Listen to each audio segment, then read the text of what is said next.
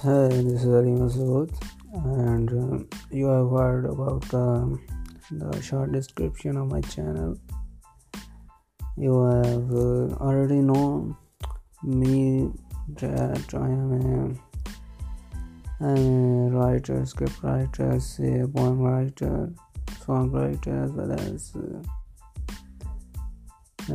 I'm doing content writing right now. So here's the first episode of my podcast. So I am just try to become the podcaster. So the first episode of my podcast is about say something you can achieve by your creativity.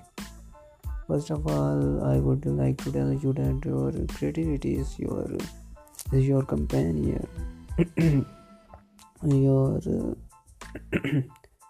companion in the darkness when everyone leaves you, when everyone done away with you.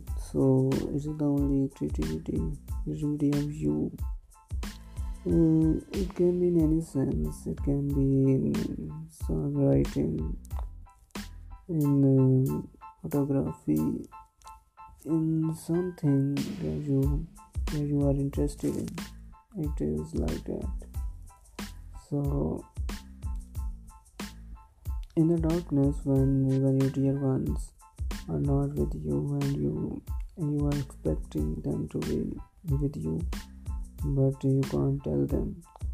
So the anxiety, the fear of loneliness, you know, the bare room in which you can lie out, only you can lie. So it's the creativity of you that you are interested in, meaning with the interest you have. It is only this creativity that helps you to out from this horizon. So what to do to be creative? This is the topic of my discussion, and I will lead you to the ways that you can adopt to be creative.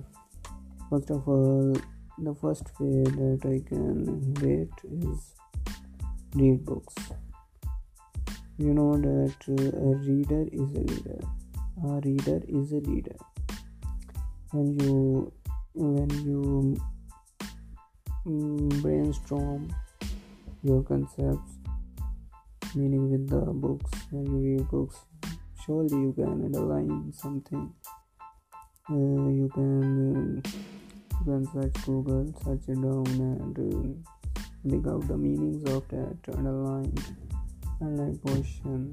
So in that way you can more creative, and more you have ability to be curious about the world, how it is and how it should be.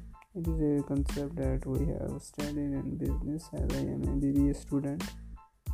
So the first is read books. The second one is when you have read books, you have some ideas. First of primarily they are the raw ideas, because when you read books you can't do away with your ideas, your random ideas, which you can apply in that book, as many books have questions, and the main purpose to read a book and to be creative about the solution of the prescribed question that is question in the book. So in this way you can be creative. So this is my second point to be creative. And the third point is and the last but not the least point is, don't sit idle. Do something. That if you want to be creative person, if you want to develop your creative abilities, so you need to don't sit idle.